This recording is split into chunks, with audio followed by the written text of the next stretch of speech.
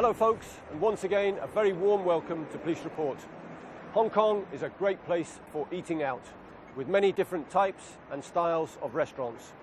Some of you may work in, manage or own such establishments. Recently, police have noted a trend of opportunistic theft taking place in the break between lunch and dinner.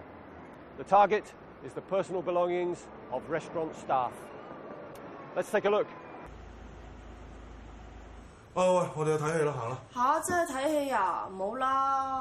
啲人話好好睇㗎嗰套戲。但我唔夠瞓啊，陣間睇下瞓着咗咪嘥晒咯。好啦，算啦，你唔去你自己損失㗎咋，我哋行啦。冇逼佢啊！喂，小心啲啊！睇間鋪啊，睇住啲嘢啊。有啦。拜拜。拜拜。翻嚟先。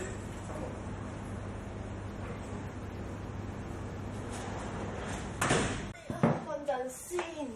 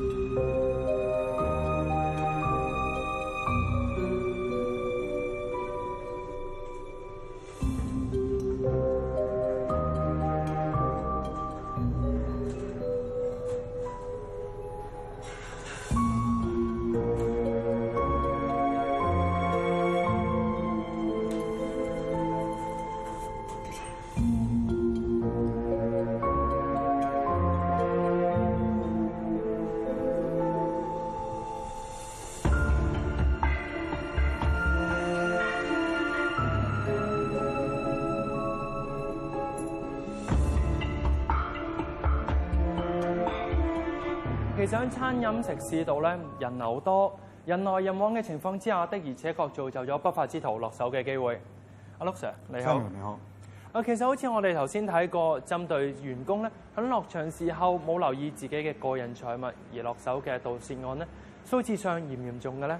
其實警方已經留意到咧，類似嘅犯罪手法喺今年嘅7月份開始，陸續咁喺港島區嘅一啲食肆裏邊發生㗎。咁作為員工又可以點樣作出防範呢？警方喺度呼籲各位食肆嘅東主，當你哋嘅食肆喺落場嘅時間或者喺非營業嘅時間裏邊，最好就係將你一啲通往食肆嘅出入口穩妥地咁樣鎖好，防止一啲不法之徒時機進入犯案。喺保護員工財物方面，最好就係有一啲有鎖同埋穩固嘅儲物櫃提供俾員工使用。至於員工方面，我亦都希望每一位員工咧都能夠時刻提高警覺，保護翻你自己嘅財物。當你發現有一啲不明來歷嘅人士喺落場嘅時間仍然逗留喺食肆裏面嘅話，千祈唔好猶豫，馬上報案。Remember, thieves are likely to strike when you least expect. Please remind your staff to stay alert during the afternoon break and always secure their personal property properly. Any persons loitering around or acting suspiciously should be closely monitored or challenged. Please call 999 if you need to. That's all for this week. Until next time, stay safe. Bye-bye.